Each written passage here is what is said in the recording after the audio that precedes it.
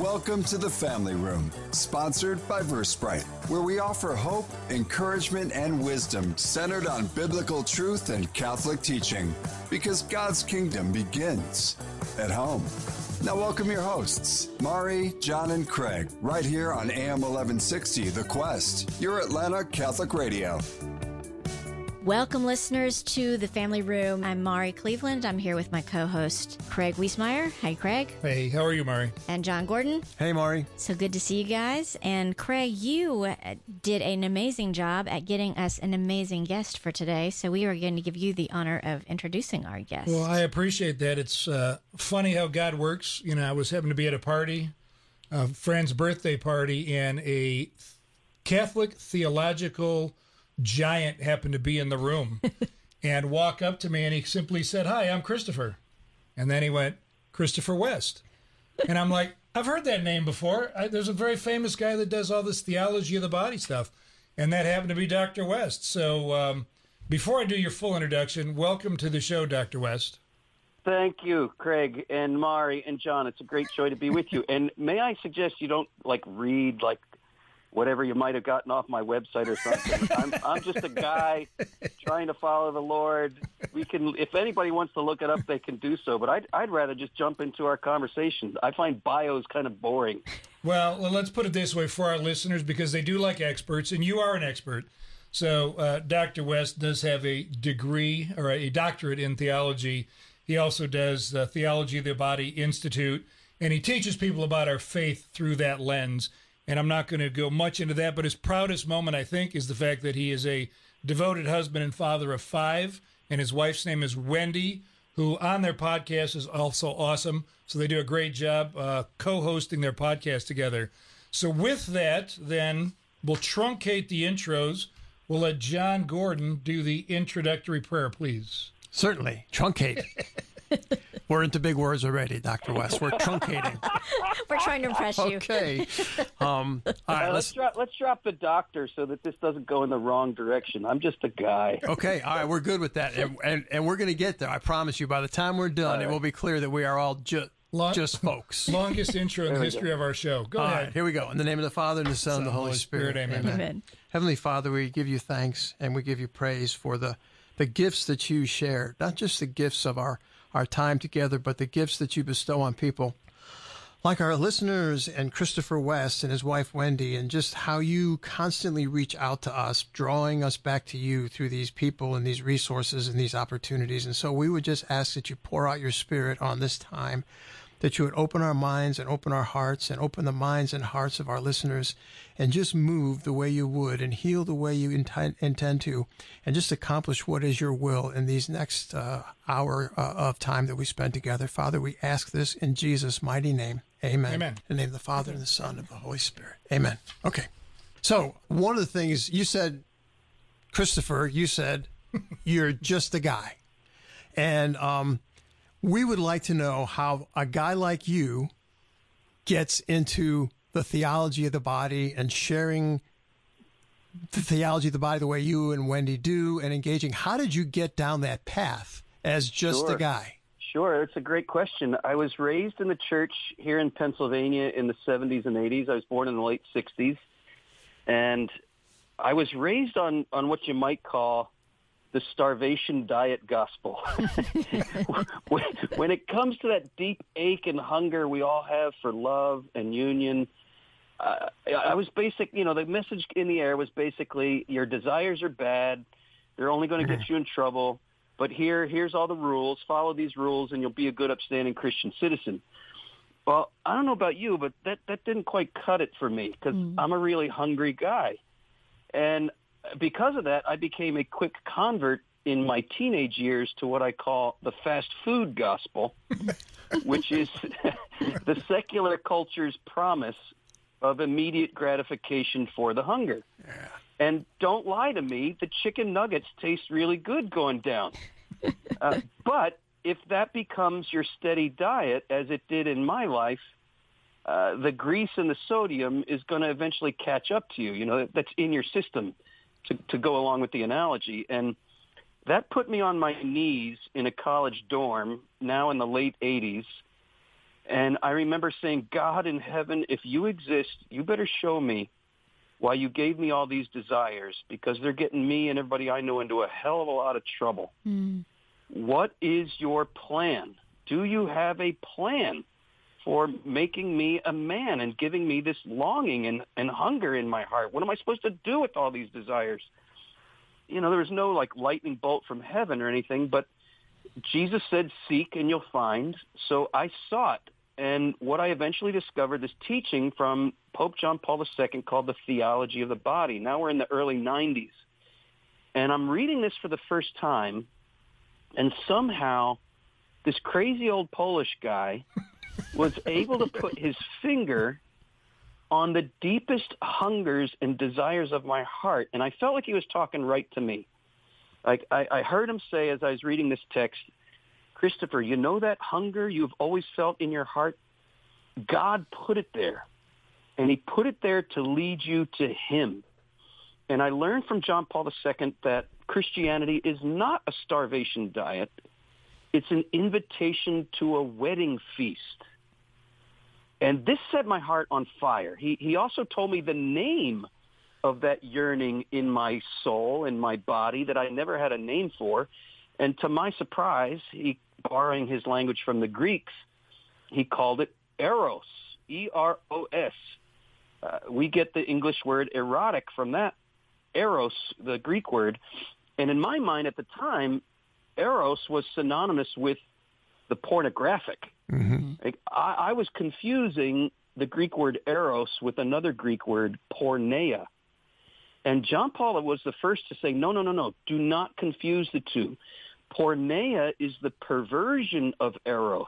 And here's my analogy. I like to say God gave us erotic desire to be like the fuel of a rocket that has the power to launch us to the stars, to infinity and beyond, right?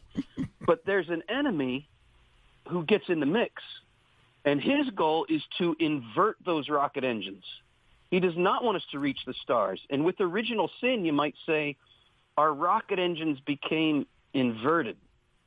But here's the good news of the gospel I learned from John Paul II, and it radically changed my life. And I knew then I'd spend the rest of my life studying this theology of the body and sharing it with others. The good news I learned was that Christ came into the world not to condemn those with inverted rocket engines.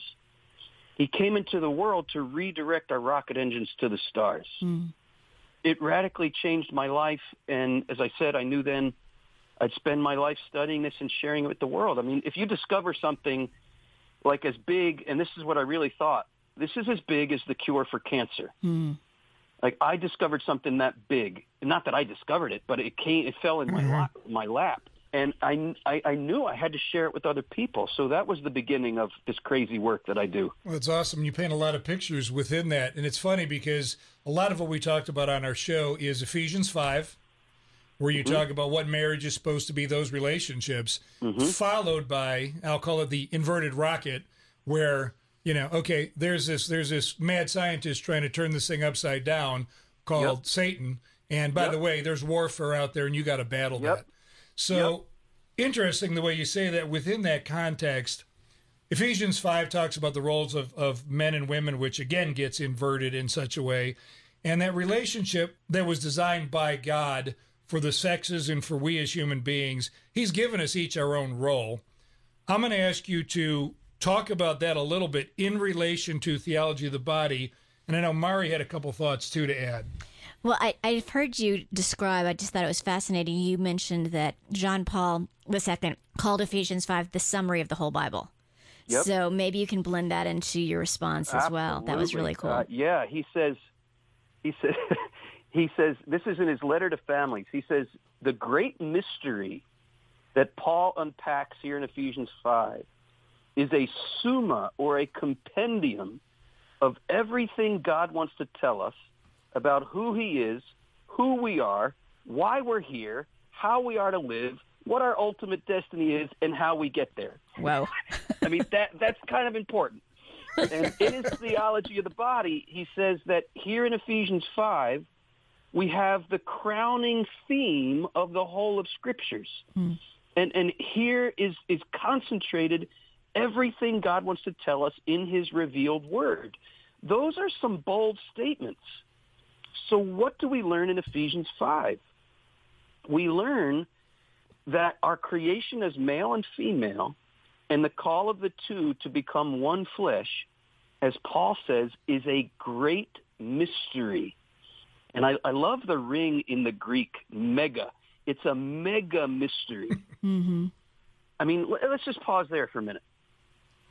When we're standing there in the shower, naked as the day we were born, are we thinking, my body reveals a great mystery?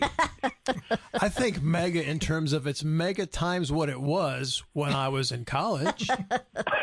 Well, that, John, you're ahead of most of us, because when I was in college, I was not thinking my body revealed a mega mystery.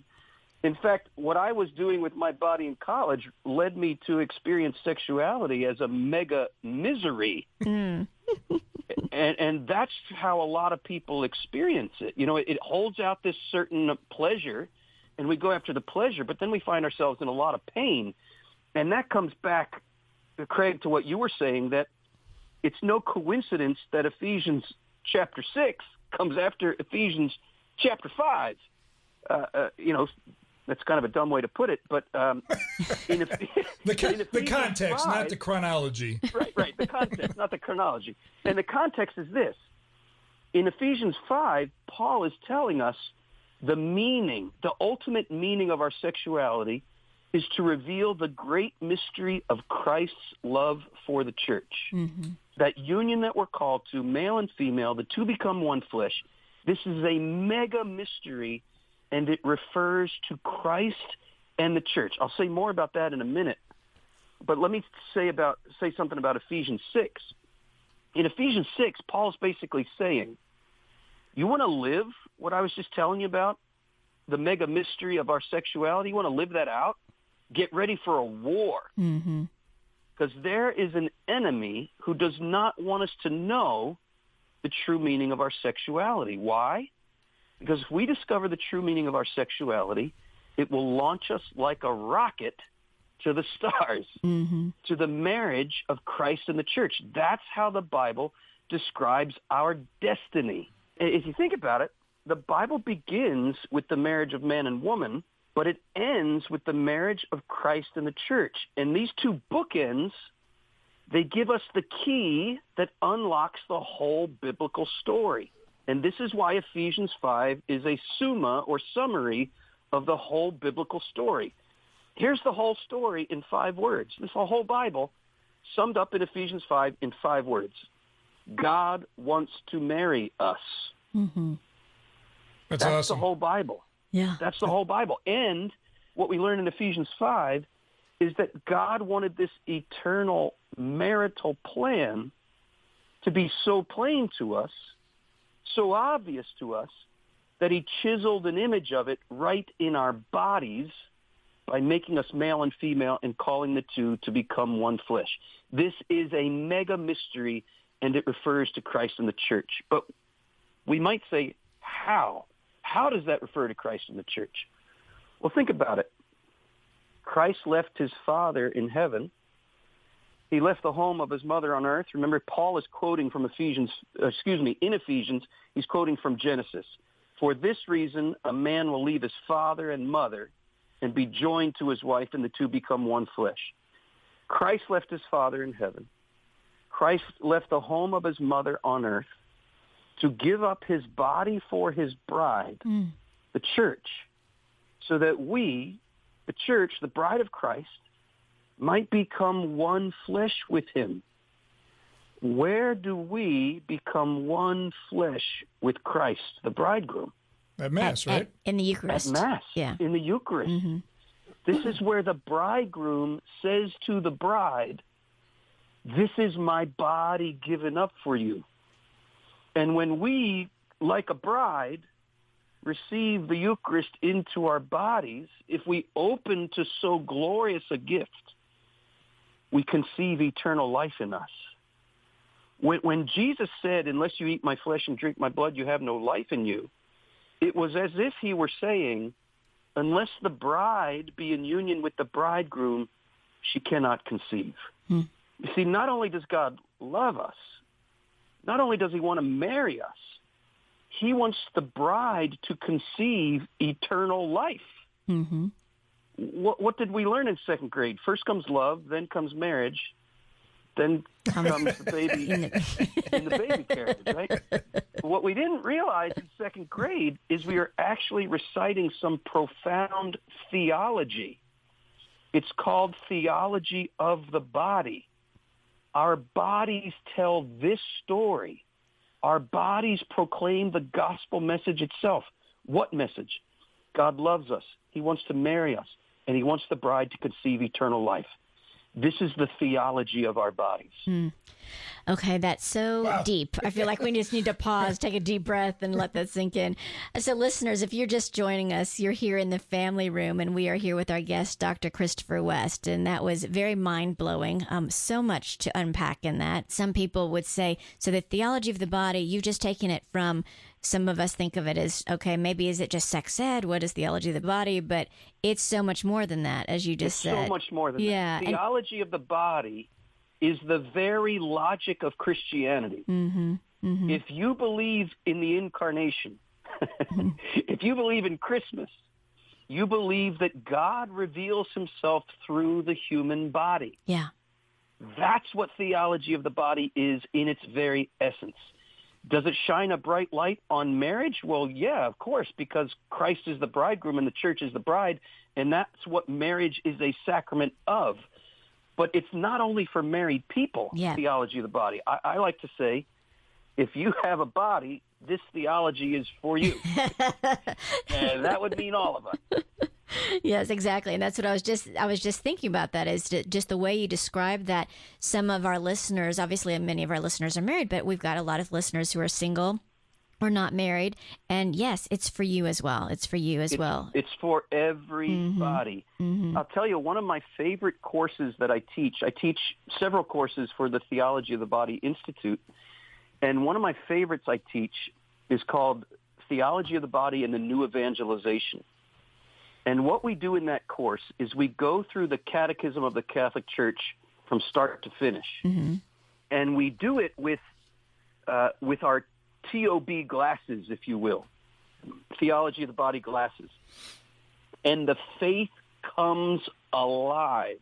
The creed comes alive. All of the sacraments come alive. The moral life comes alive. The prayer, the fourth pillar of the Catechism on prayer, just pops open. And these ideas that we've heard since we were little kids start to connect with our hearts and our deepest yearnings. And the teaching of the Catechism is no longer just dry, boring doctrine. It's something that is alive and connected with what we really yearn for in being human. And it's my favorite. Well, next to the course I teach on the Blessed Mother, I'd say this is my favorite course that I teach. As you're saying that, the other thing I'm thinking about is that was the whole reason Jesus came, right? As you said, the incarnate God, he came. That's why he came, and he came for all the. You just described it, right? We are body and soul in one. Our bodies matter, and God wants us to experience fully what that means. Absolutely. Yeah. There's this line in the New Testament that kind of goes in one ear and out the other, but it summarizes everything we're talking about. The body is meant for the Lord, St. Paul says. But then he also says, the Lord is meant for the body. You see, in John Paul II's teaching, and here he's drawing from the fathers of the church, the incarnation is not an afterthought. We tend to think that Christ came in the flesh because we sinned, right? No, he suffered and died on the cross because we sinned. But the incarnation was always in the mind of God, because God the Father always wanted a bride for his Son. He wanted his Son to become one flesh with his bride. That means the incarnation was always in the mind of God. The fathers of the church reflect on this in some detail, that right from the first pages of the book of Genesis, when we read, for this reason a man will leave his father and mother, be joined to his wife, and the two will become one flesh, right from the first pages of Genesis, this is a foreshadowing of the incarnation. God's eternal plan is that he wants to marry us. He wants to be one in the flesh with us. That's impossible if God doesn't have flesh. So the incarnation is not plan B. Yeah. There's only one plan. There's only plan A. You could say that that plan went on a detour with original sin.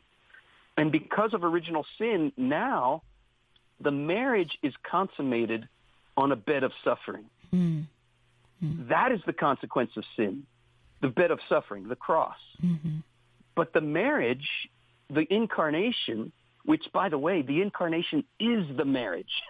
Because what happens in the incarnation, what happens in the womb of Mary, is the human and the divine are wed in the person of Jesus Christ. And so St. Augustine says, the marriage of heaven and earth, the marriage of the human and the divine, is consummated in the bridal chamber of Mary's womb.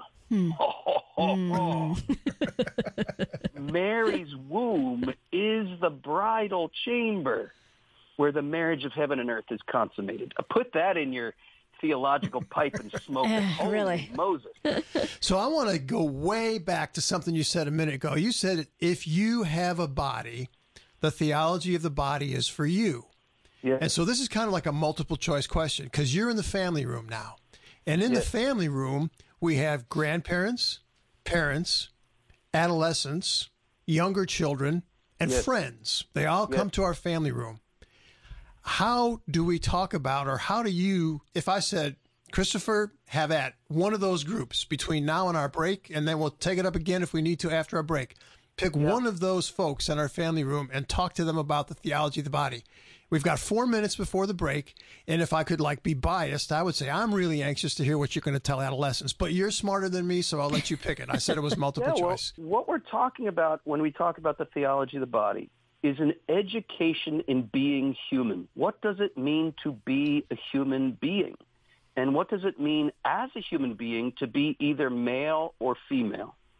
If you haven't noticed, there is a violent attack against our creation as male and female going on in the world today, right? Why did God make us this way? I want to go to the kids. Okay. I have a particular love for children, and I'll just tell you what's one of the things that we've done with our kids in helping them understand the theology of the body. Ever since they were little kids, we've put them to bed with prayers, of course, but the way we pray would go something like this. Lord, thank you for making mommy to be a woman. Thank you for making daddy to be a man. Thank you for calling mommy and daddy to the sacrament of marriage. And thank you for bringing John Paul and Thomas and Beth and Isaac and Grace into the world through mommy and daddy's love. Thank you for making our boys to be boys. Help them to grow into strong men, to give their bodies away in love. Thank you for making our girls to be girls. Help them to grow into strong women, to give their bodies away in love. If they're called to marriage, please prepare them for that vocation, and please bless their future spouse wherever they are. If they're called to remain celibate for the sake of the kingdom, please prepare their hearts and their bodies to make that gift of themselves. You know, in the language we use there, the celibate man is called to marry the church. The celibate woman is called to marry Christ. That's the language that our kids grew up with. So when we would say those prayers, that would make sense to them. If they're called to be celibate, it doesn't mean negating God's plan for sexuality. Right. It means living it out in another way. In fact, in the ultimate way, because the ultimate marriage we're called to is not the marriage of man and woman. Only some people are called to that marriage. The marriage we're ultimately called to, and the marriage that everyone is called to, is the marriage of Christ and the church. That's what the celibate vocation is. So there is a way to pass this on to everyone, regardless of their age. And we have to, because it's an education in being human. Awesome. Wow. So great that you went to the kids first, because as I thought about how I could see everything working and wondered, how do you talk to the kids? That's amazing. And we've got 2 minutes left before the break. Yeah, it was interesting as you said that two things hit me. One was I spoke to a woman who's done a lot of study with theology of the body, and she teaches, and her husband teach it. So they've learned a lot from what you've made very accessible, theology of the body and St. Pope John Paul's work. And she said, we tell our kids, we help our kids see that they are a gift. They are a gift to each other. So she said, in our family, we talk about how your body, you are a gift. And are you being a gift to your brothers and sisters today? Boom, that's beautiful. Yeah. That's exactly it. Yeah. John Paul II, in his own language, kind of fancy language, he says, this is the law of ecstasy. The call to go out of ourselves, that's what ecstasy means, to go out of yourself, to be a gift to someone else. Yeah. And what happens when we learn to do that? We're learning to love as Jesus loves, and Jesus gives that commandment to love so that his joy, his ecstasy might be in us and our joy might be complete. Yeah. What we're talking about is the call to love as Jesus loves is chiseled by God right in our bodies. A man's body doesn't make sense by itself. A woman's body doesn't make sense by itself. But seen in light of each other, we see the call to be a gift. That's what theology of the body is about in its very essence. The call to love as Jesus loves. How does Jesus love? This is my body given up for you. And you seem so prophetic in teaching your kids to say that as they went to bed, because who knew when you began those prayers that those words were going to be twisted and turned around in so many ways that there would be questions about that. So, yeah. Well, if we are not leading our children to the banquet, they're going to take their hunger to the fast food. It's just a matter of simple math because we're all hungry. Yeah. So we need to find ways to lead our children to the banquet. Wendy and I have tried our best. We haven't done it perfectly by any stretch of the imagination. But we got to try. We'll be right back inside the family room in moments. Sponsored by Versprite on the Quest. In today's world, cybersecurity is critical for your business. Award-winning Versprite provides solutions to protect your company from hackers. For protection now, see Versprite.com. That's Versprite.com. The Quest thanks Versprite for their support. So, you love listening to The Quest but can't always listen live? No worries! Now with the Quest Atlanta app, you never have to miss out. Listen on demand, submit prayer requests, catch up on the latest headlines, and so much more. Available on the App Store and Google Play today.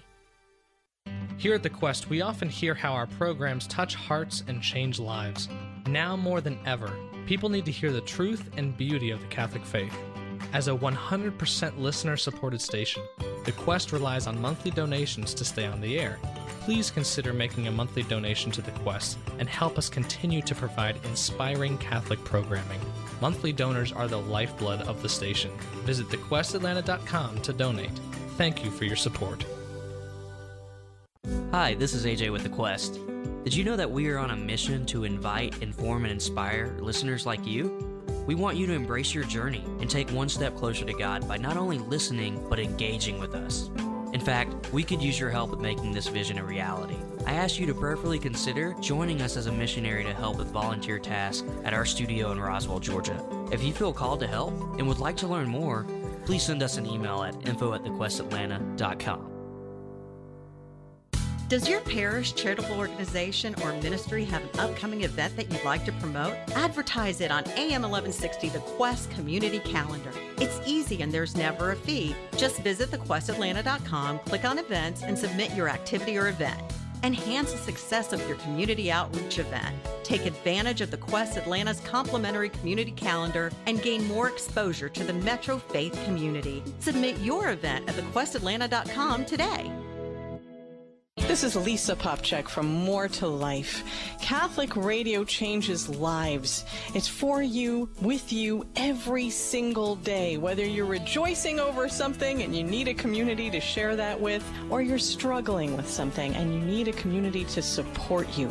We're here for you every day to teach you about your faith and to help you live it. This is your home, and we're always here for you. Thanks to our friends at EWTN, our programming is provided free of charge, but this station has other expenses that must be paid to keep the doors open and the lights on. Support of your local Catholic radio station helps keep shows like More to Life available in your area. No matter the amount, your gift works to make a difference for you, for others, and for the future of Catholic radio. Please prayerfully consider making a gift right now. We'll talk to you soon. To donate, log on to thequestatlanta.com. We're back in the family room, sponsored by VerseBrite, right here on AM 1160, The Quest. Here with now our good friend, Christopher West. Appreciate you for being here. And wow, the depth of the topic is frankly blowing us all away. As we come out of break, though, we always like to ask about your personal family room. Do you have one or two favorite memories from your family room that you want to share? You know what comes to my mind first is COVID. When COVID hit and the whole world was on lockdown, we had unprecedented in our family history. We had 4 months where everyone was home every night of the week. And during those 4 months, we had movie nights in the family room. We had game nights in the family room. And we had so much fun. I mean, you know how family life is. Usually there's practice for this or that, and I travel a lot for my work. I was home. All the kids were there. Our oldest was home from college. And that time in our family room, game nights, movie nights, conversations, and also because we weren't able to go to Mass, Sunday mornings we'd gather in our family room and we'd sing some hymns together. We'd read through the readings for the Sunday liturgy, and we'd usually listen to maybe Bishop Barron's homily. And we had so many wonderful times during lockdown in our family room. That's what comes to mind. Awesome. That's great. That's great. It's so interesting. As you were speaking, it made me think of Romans 8:28, right? God works all things together for good. Yes. For those who love him and are called according to his purpose. And I heard so many people who said that. They said, you know what? This was terrible and such an amazing gift at the same time. Yes. Well, God's always going to use the things for those that follow him. And given that note, before we went into break, you were talking about talking to younger children about what they were created for, what their bodies were created for, which who would have thought we'd have to actually have those conversations in our lives? Because growing up, it was kind of like, well, of course, this is what you've got. Interesting, though, one of the questions is theology of the body, I think, is still somewhat unknown. People talk about it a lot, and you've got groups of people that know it. Question for you is, with all your teaching and with all you're doing, how do you expand this into every church, every school?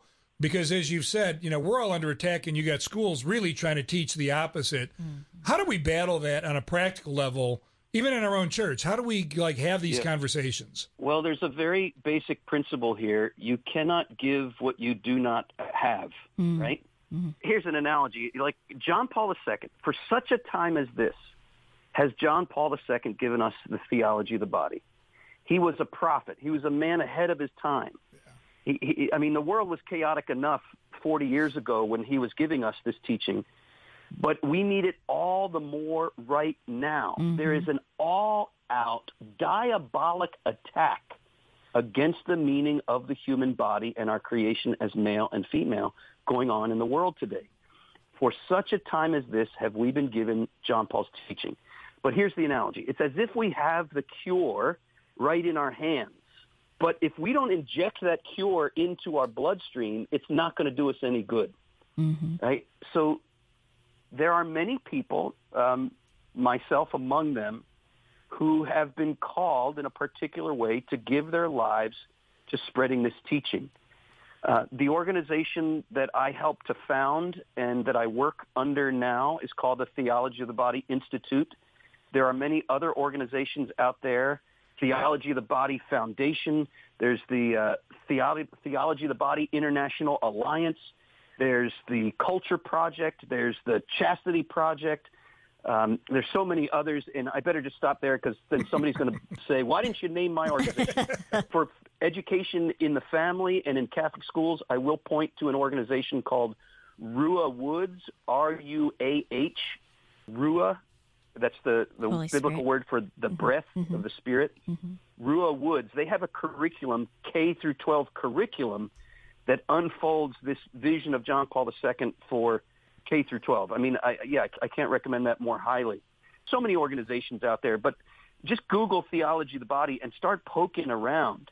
I can tell you some of the things that we offer. We offer retreats and courses for people who just want to be personally enriched by John Paul's teaching. You can be more formal about it and go for our certification program, or you can go as far as getting a master's degree. We've partnered with Pontifex University to offer a master's degree called Theology of the Body and the New Evangelization. Our mission is to train the trainers, to train people who can then go out there and do this at the parish level. We also are developing a parish program to inject the theology of the body into the parish culture, into the parish life.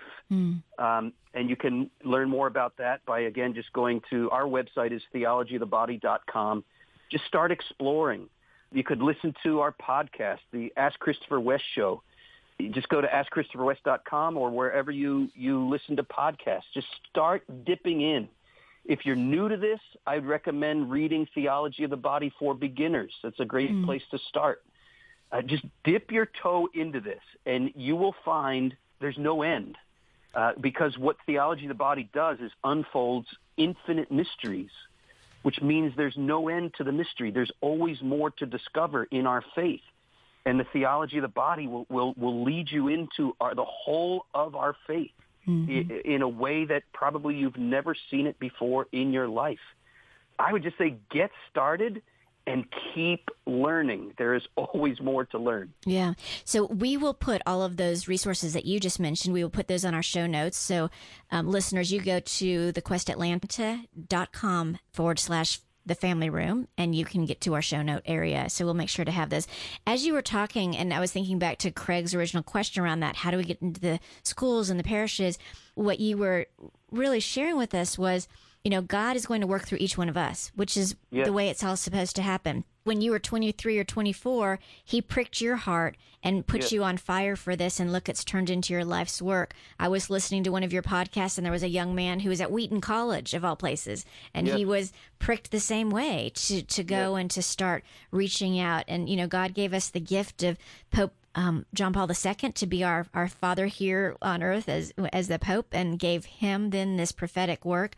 And so he's going to prick the hearts of all these people who are dipping their toes in and then diving in. And so hitting all the parishes, all the schools, all the places, the families, the marriages where this work can go through each one of us, because we are called to go share what we have. Yeah, exactly. It's like what they say on the airplane. When the plane goes down, first, or if the plane goes down, first put your own oxygen mask on, then help others. Right. Yeah. Well, folks, the plane is going down.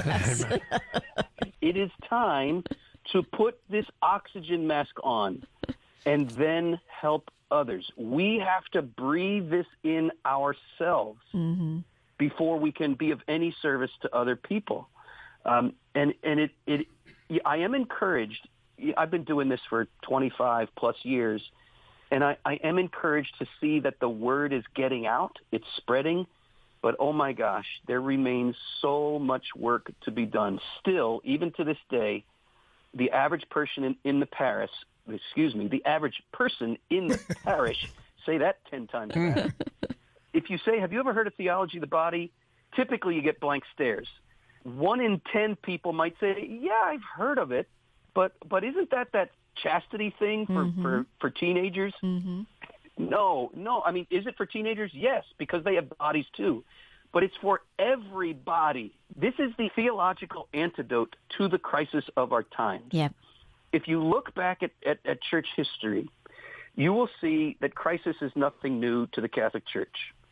But whenever there's been a great crisis, the Holy Spirit has raised up a great saint to give us the theological antidote to the crisis of the time.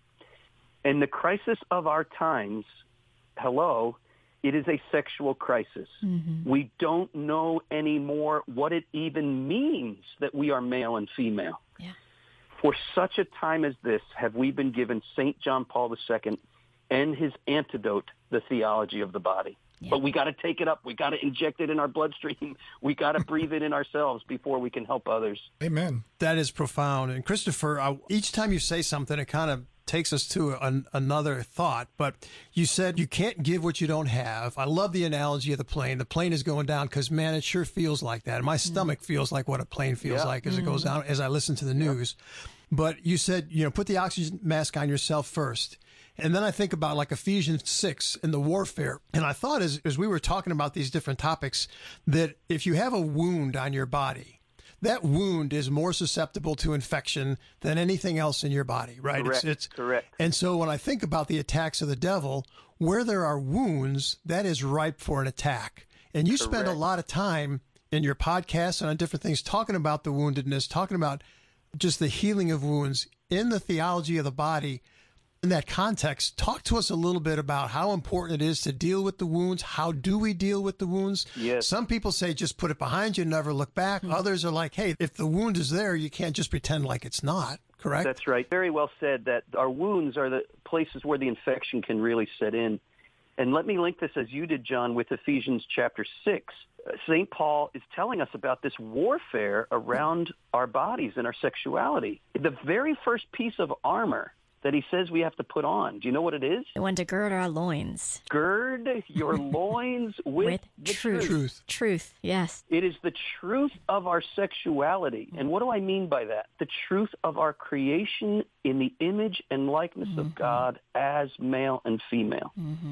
As we gird ourselves in that truth, we discover what it really means to be human.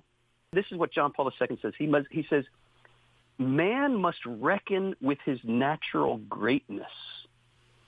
And the church's teaching is a call to embrace our greatness, who we really are as men and women made in the image and likeness of God. Everything starts from this point. What do I mean? If society has a cancer, and we can recognize that it does, right? Society has cancer. We have to treat that cancer at the cellular level. Well, what's the fundamental cell of society? The family. The family.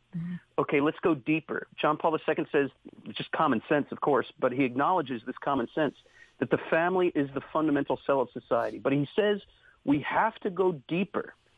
What's the nucleus of this cell?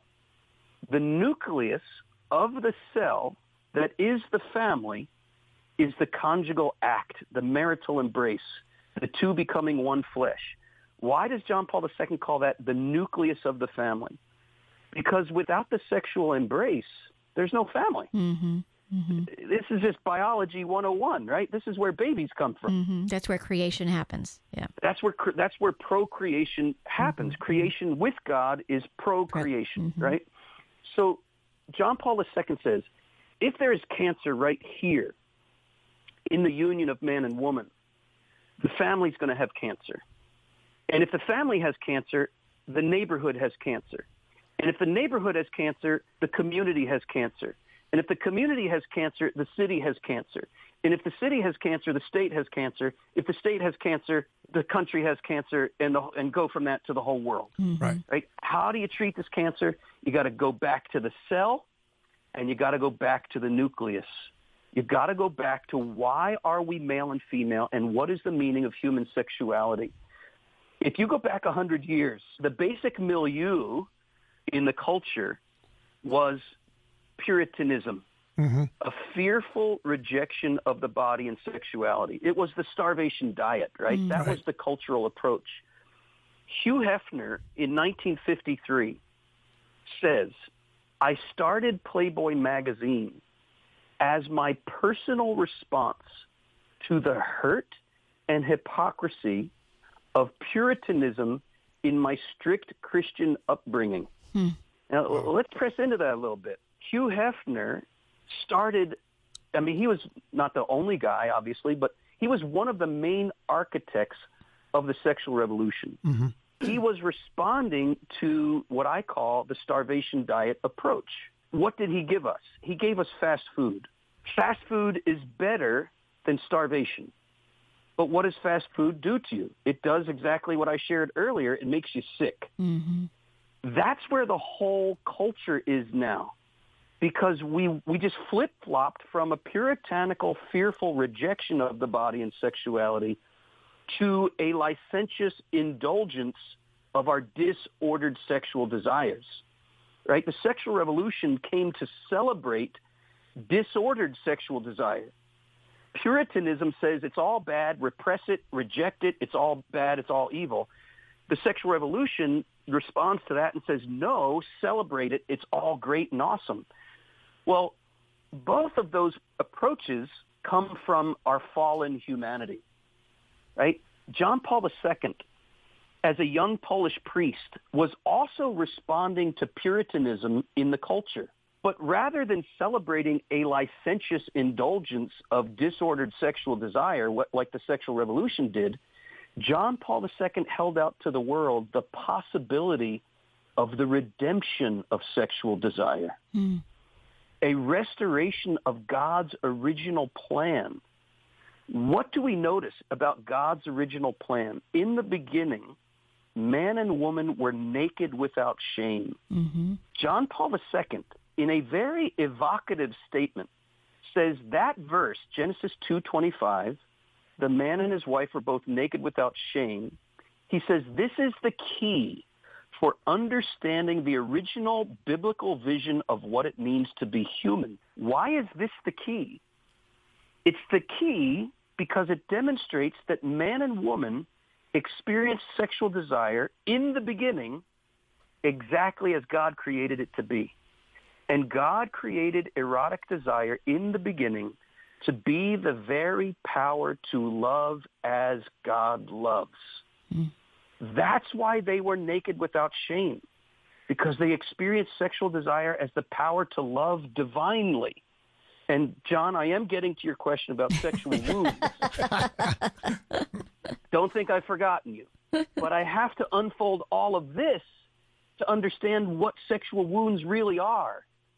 Because if you don't understand what true health is, you don't understand what wounds are, right? True sexual health is what they had in the beginning when they were naked without shame. They experienced sexual desire as the power to love divinely. But what happened with original sin? To put a biblical image to it, the man and his wife ran out of wine. What do we mean here? Wine is a biblical image of divine love. And so we could say this. In the beginning, man and woman were drunk on God's wine. That means they were filled to overflowing with the power of divine love. And that's what flowed out of their bodies. There's no shame in loving as God loves. It's pure joy. But when they ran out of wine, we're back to this principle: you cannot give what you do not have. This is the moment sexual woundedness entered the world. Sexual desire, having run out of wine, is now selfish. And we call selfish sexual desire lust, right? Adam is now looking at Eve selfishly. He's looking at her as an object for his own selfish pleasure. And Eve knows she's not meant to be treated as a thing for Adam's selfish pleasure. So she covers her body, not because her body's bad. She covers her body because her body is so good. And she feels an instinctive need to protect the goodness of her body from the degradation of lust, from the fact that her husband has run out of wine. Well, we're picking on the men here, but it goes the other way too. The woman has also run out of wine. Guess what? All of humanity has run out of wine. That's the fundamental sexual wound. Okay, here comes the good news of sexual healing. When we experience lust, when we get that feeling, we need sexual healing. But where does that sexual healing come from? Where did Jesus perform his first miracle? That's exactly where I was going. Right? Yep. Yeah. The water into wine. Yeah. All right. The wedding. So what happened at the wedding feast of Cana? This is the first miracle. Why? Because this is where we need healing, right here. Here I'm quoting from Raniero Cantalamessa, who's the papal preacher. Yeah. And he says, redemption begins with eros, E-R-O-S, eros, because this is what is the most dominant force in human life. This is where redemption must begin. It's not the whole thing, but it's the beginning. And we see this precisely in Jesus performing his first miracle at a wedding where they ran out of wine. John Paul II says that the married couple in Cana running out of wine is a symbol of the original sin. We've all run out of wine. But here's the good news of the gospel. Christ came into the world not to condemn those who run out of wine.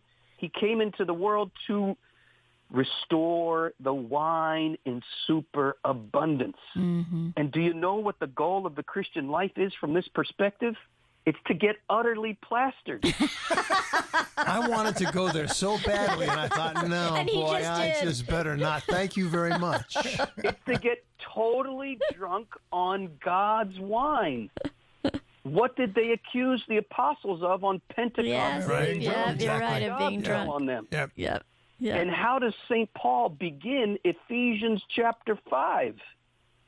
Before he gets into any of the details about husbands love your wives as Christ loved the church, he says this: don't get drunk on wine, get drunk on the Spirit. Yeah. Because if you are not filled with the Holy Spirit, if you have not taken this new wine that Christ brought into the world into your hearts, you are stuck in your sexual wounds. And you're never going to be able to love as Jesus loves if you are not overflowing with his wine. Right? That's the key to the whole thing. Where do we get this idea that Jesus is a party pooper? do we know how much wine Jesus brought to this party? Like, if you did the math on it, it's over 750 bottles of wine. But here's what's beautiful about a couple of things you said, and I think it's noted. Shame is dominating our society today. We've run away from God because of shame. We've covered ourselves up and said, don't see me, God, anymore. Yep. Why are you hiding from me? Oh, I heard you coming. Bottom line is, to your prophetic words of John Paul and everything, God's chasing all of us down. He's chasing us down to eliminate that shame, to come into our lives and say, guys, I can redeem all the vinegar you drank before. Preach it. I can turn it into wine today, I guess is the best way to put it. Yes. I am not letting you get away from me. If you're willing to turn back and all of the crap that you've gone through, yes, I can make new. Brother. He just did it to somebody I'm close to, went back to an old memory, entered into it, and healed it. Craig, there it is, brother. There it is. That's the journey. We have to bring the light into all the dark places of our hearts, our memories, our experiences, including and maybe even especially our broken, wounded sexual experiences. When was the first time you were exposed to pornography? When was the first time you masturbated? When was the first time you had an illicit sexual experience? We need to bring the light of God into these memories. He comes not to shame us, not to scold us, not to condemn us. He comes to heal, to restore and redeem us.